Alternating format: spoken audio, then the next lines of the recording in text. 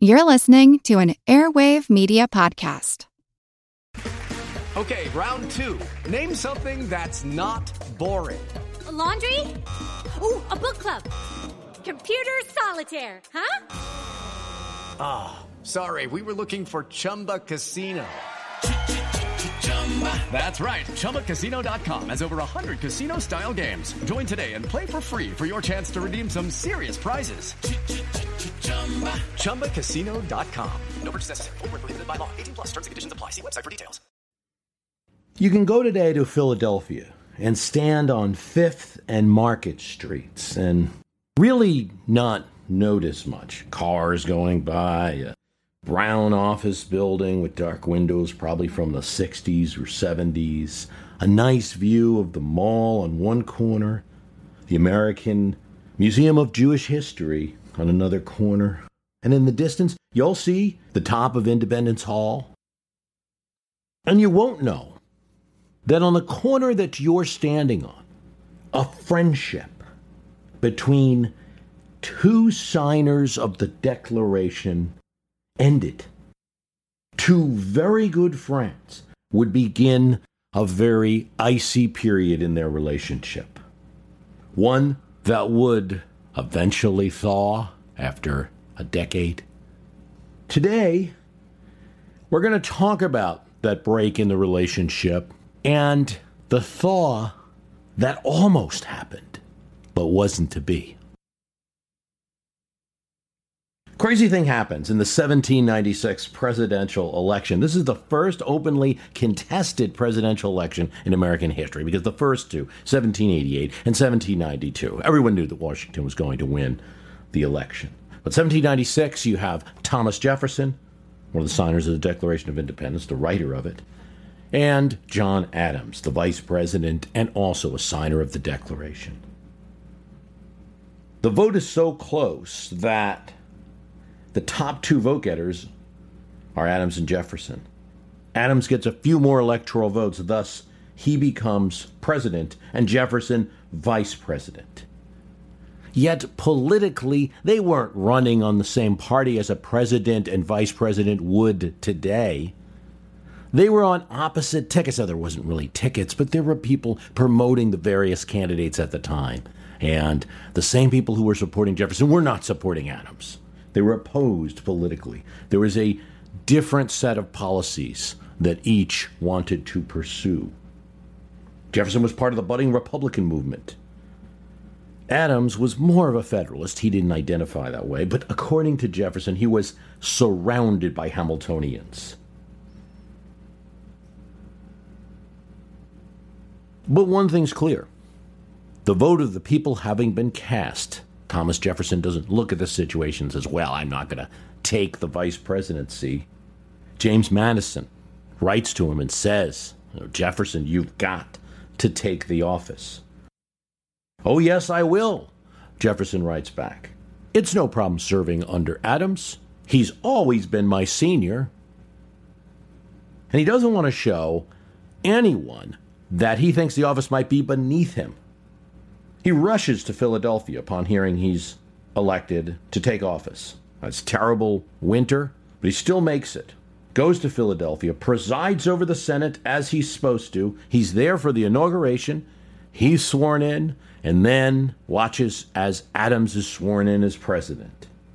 And after the ceremony, they meet, Jefferson and Adams, first in a hotel. That's a pretty intense meeting. In fact, Adams takes him in and shuts the door behind the two because he says he wished to have a free conversation. A lot of people are liking this. There's a Supreme Court justice who says, this looks good. They're dining together. It's good for the country. But according to the accounts, particularly Jefferson's accounts of that meeting, it doesn't seem like much is going to get done. See, the big problem at this time is that there's trouble with France. France is seizing ships in various ports, causing all kinds of trouble. And we need to send a diplomatic mission there.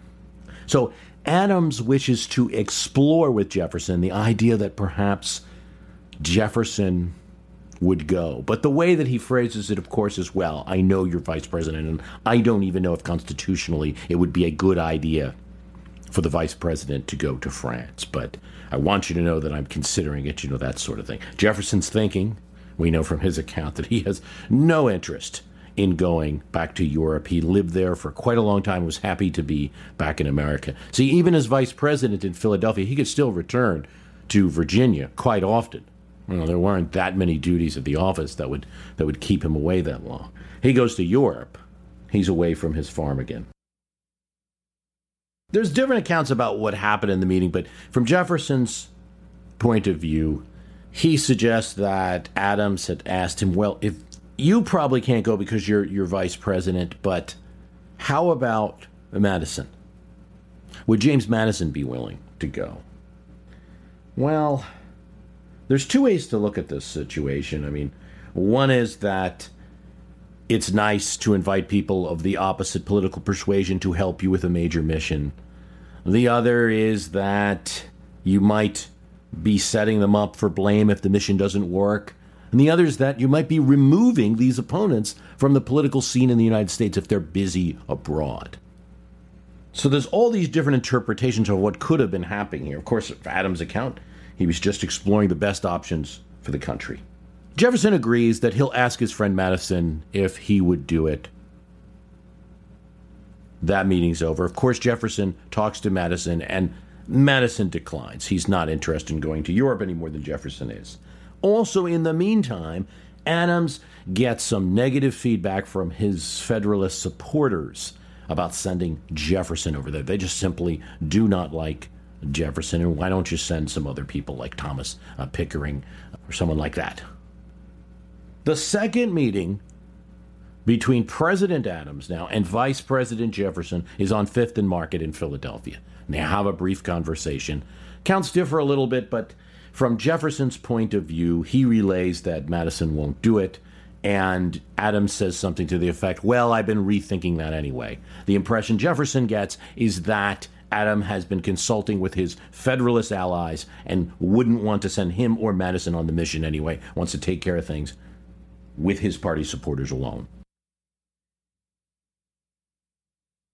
But whatever happened in that conversation on 5th and Market, Jefferson says, Adams never consulted with me about matters of government again. On that, both sides agree. There was very little conversation after that. Now, all of this is kind of strange, that the moment that they would both reach elective offices in the United States that they helped to create, that it would be the moment that they would stop talking to each other, because they had been friends for so long. They were traveling abroad, and Adams was the minister to England, and Thomas Jefferson to France. Indeed, the families were intertwined. John Adams' wife, Abigail, and Thomas Jefferson, they exchanged letters. John Adams and Jefferson exchanged letters the whole period that they're living abroad. In fact, Thomas Jefferson and Abigail Adams exchanged more than 40 letters during the 3 years when she lived in London and he was in Paris. It was a lively correspondence. They talked about news from America, the European scene, arts, politics, the like. The same with the letters between Jefferson and Adams. When Adams called upon Jefferson for shopping favors, Jefferson was not hesitant to respond. Here's one from Abigail Adams to Jefferson. Mrs. Adams presents her respectable compliments to Mr. Jefferson and asks him for the favor of him to permit Petit to purchase her 10 ells of double Florence of any fashionable color. This is a type of silk shoes. Now Jefferson asks in return, can she get him some needed tablecloths and dinner napkins, the kind that we used to import from England? In December 1786, Jefferson asks Abigail Adams for more than a shopping favor. Here's what he writes. My friends write me that they will send my little daughter to me by a vessel which sails in May for England. He notified his friend. I have taken the liberty to tell them that you would be so good as to take her under your wing till I can have notice to send for her. 6 months later, Abigail writes to Jefferson that Mary Jefferson, called Polly in the letters, had arrived safely. By the time that Jefferson is able to get an escort to bring his daughter to Paris, his daughter had formed an enduring attachment to Abigail, saw in her a kind of daughterly affection. Between Abigail and John Adams, Jefferson is writing over 100 letters during the period that he's living abroad to them. And there's even a few letters right up to the point of the 1796 presidential election. And Jefferson writes in one, "Oh, the papers are saying that you and I are opponents, but you know that can't personally be the case," and things like this. And when it's clear that Adams wins the election, he writes a letter, Jefferson writes a letter to Adams. "Oh, I never thought that anything else would happen." So the letters continue. I mean, they slow down a little bit when each of them is getting involved in government, but the letters don't stop until that time on 5th and Market. And from that time, through the presidential election of 1800, when Thomas Jefferson would now defeat John Adams. The first time a sitting vice president beat a president. There's no letters. You know, and we live in an era now of kind of texting is very popular. You know, if you're getting text from somebody on a regular basis and all of a sudden it stops, you know. Some of us, modern times, we'll notice something like that over the period of a day. "Oh, you didn't send me a text today." This is nearly 4 years. Jefferson beats Adams in the presidential election. Then there is one letter between them. And here it is. To Thomas Jefferson, from John Adams. Washington, February 20th, 1801. Sir, in order to save you the trouble and expense of purchasing horses and carriages, which will not be necessary, I have to inform you that I shall leave in the stables of the United States 7 horses and 2 carriages with harness, the property of the United States. These may not be suitable for you, but they will certainly save you a considerable expense, as they belong to the stud of the President's household. I have the honor to be with great respect, sir, your most obedient and humble servant, John Adams. So you get lots of letters, no letters, and then, "Oh, I left the horses for you in the stable. Good luck." And it's a decade before those two are going to talk again.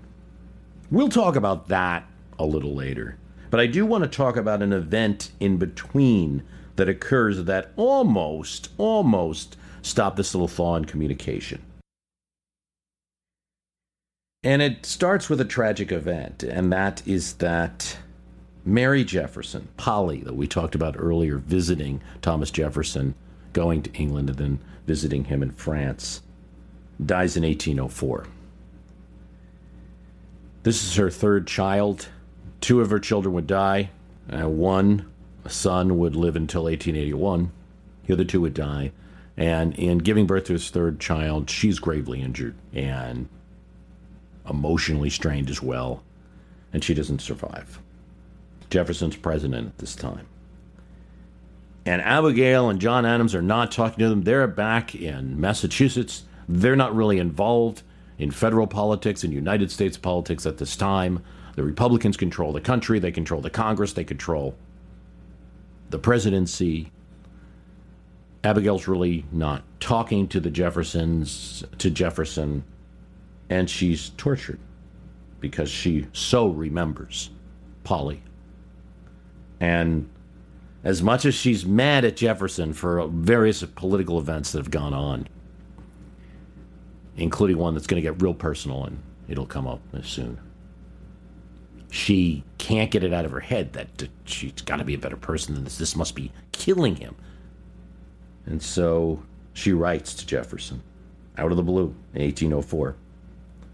Reasons for various kinds withheld my pen until the powerful feelings of my heart have burst through the restraint and called upon me to shed the tear of sorrow over the departed remains of your beloved and deserving daughter. The attachment which I formed for her when you committed her to my care upon her arrival in a foreign land has remained with me to this hour. The tender scene of her separation from me rose to my recollection when she clung around my neck and wet my bosom with her tears.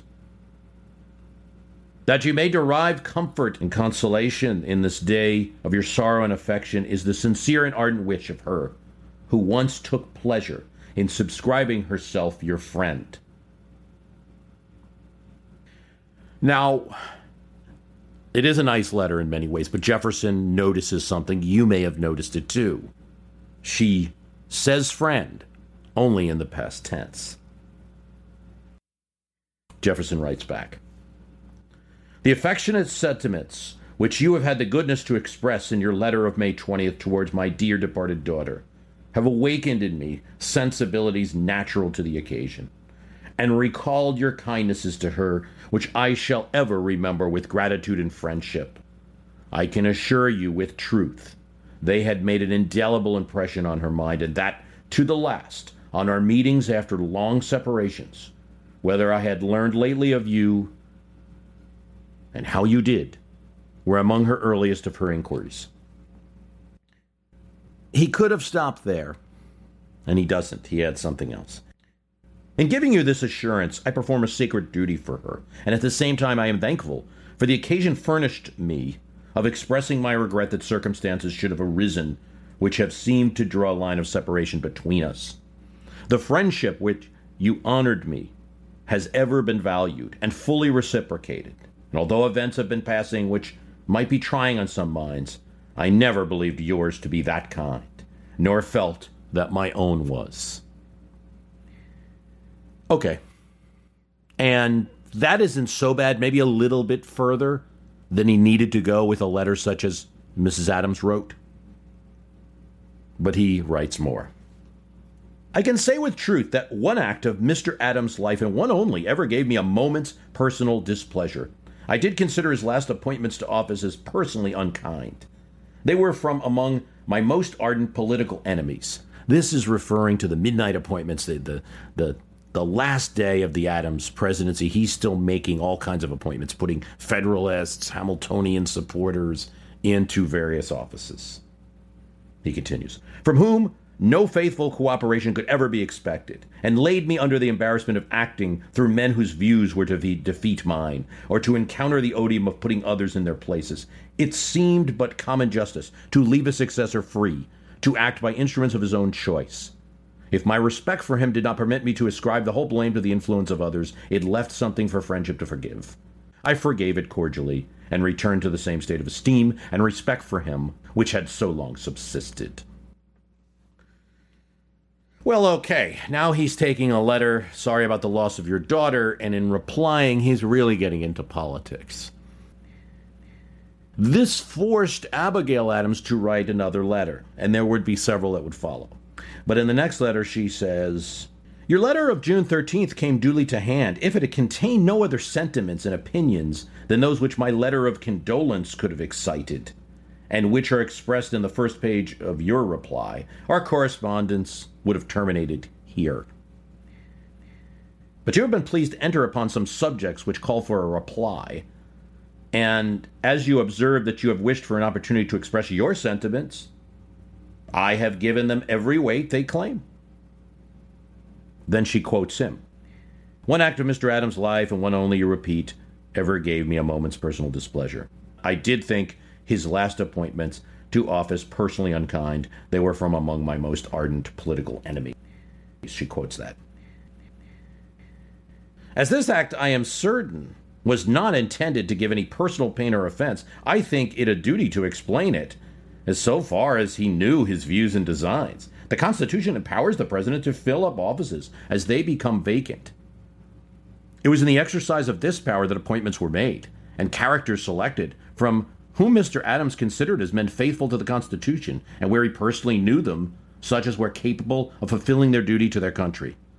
This was done by President Washington equally in the last days of his administration, so not an office remained vacant for his successor to fill upon his coming to office. No offense was given by it, and no personal unkindness thought of it." But the different political opinions which might have so unhappily divided our country must have given rise to the idea that personal unkindness was intended. You will please recollect, sir, that at the time these appointments were made, there was not any certainty that the presidency would devolve upon you. Judy was boring. Hello. Then Judy discovered ChumbaCasino.com. It's my little escape. Now Judy's the life of the party. Oh, baby, mama's bringing home the bacon. Whoa, take it easy, Judy. The Chumba life is for everybody. So go to ChumbaCasino.com and play over 100 casino-style games. Join today and play for free for your chance to redeem some serious prizes. ChumbaCasino.com. No purchase necessary. Void where prohibited by law. 18 plus terms and conditions apply. See website for details. I'm Jane Perlez, longtime foreign correspondent and former Beijing bureau chief for the New York Times. I've been a foreign correspondent in lots of places: Somalia, Indonesia, Pakistan, but nowhere as important to the world as China. I mean, China is not dropping anti-democratic paratroopers into Montana. But of course, we did see things like the weather balloon / spy balloon riveting the whole country for a week. This is Face Off, an 8-part series in which we'll take you behind the scenes to key moments in the tumultuous U.S.-China relationship. We'll speak with a diplomat, a spy, a tech reporter, a U.S. admiral, even Yo-Yo Ma. Plus, my pal and noted China historian Rana Mitter joins the conversation. We'll look at what's driving the two nations apart and explore whether anything can help bring them back together. Face Off launches April 9th. She has 2 charges of her own. And one is that Jefferson hired the printer James Callender and paid him and hired him to print foul things about John Adams. Because she's accusing him of freeing James Callender, who was imprisoned under the Alien and Sedition Act. It was not until after circumstances concurred to place you in the light of a rewarder and encourager to a libeler that I withdrew the esteem I had long entertained for you.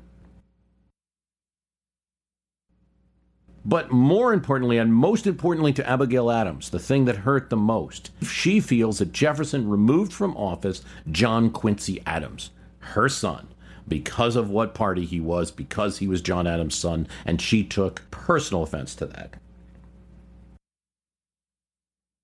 Jefferson then writes a response to that, and he says essentially, well, the reason that I freed James Callender, that act was unconstitutional. I had to free him.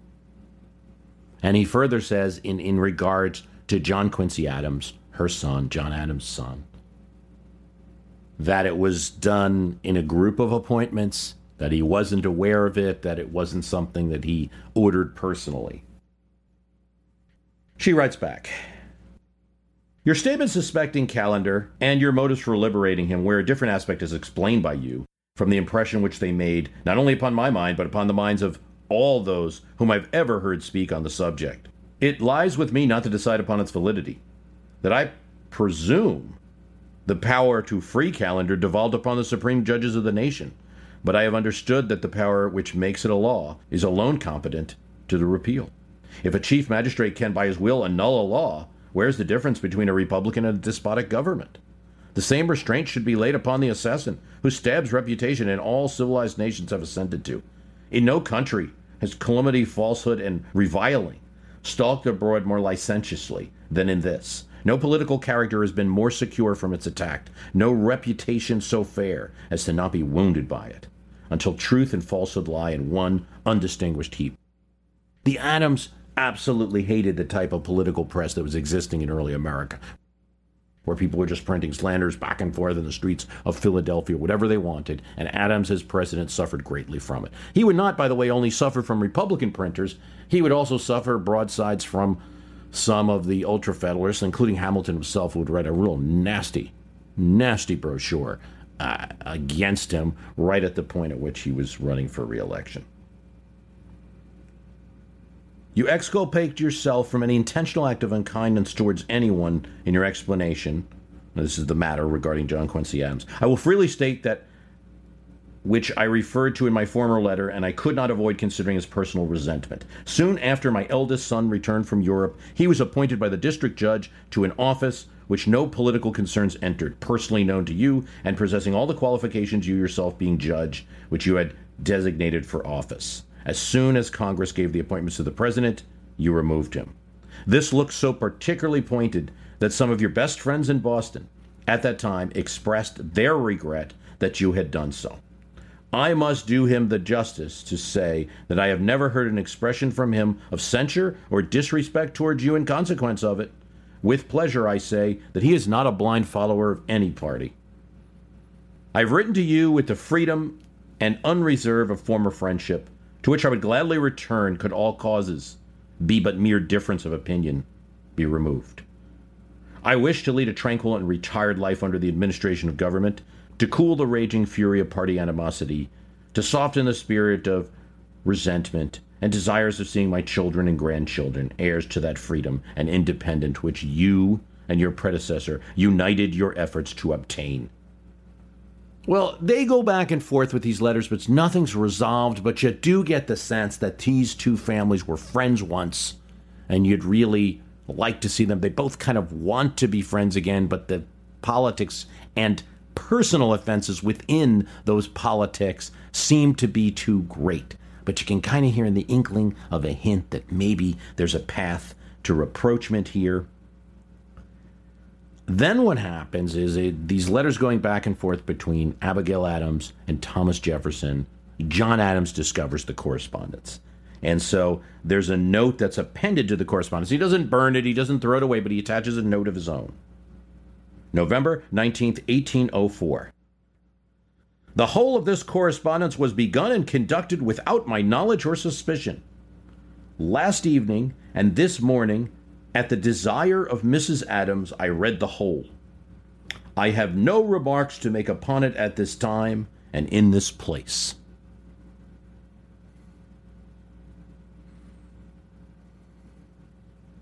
This is a longer story, and we'll have another episode on what happens from here.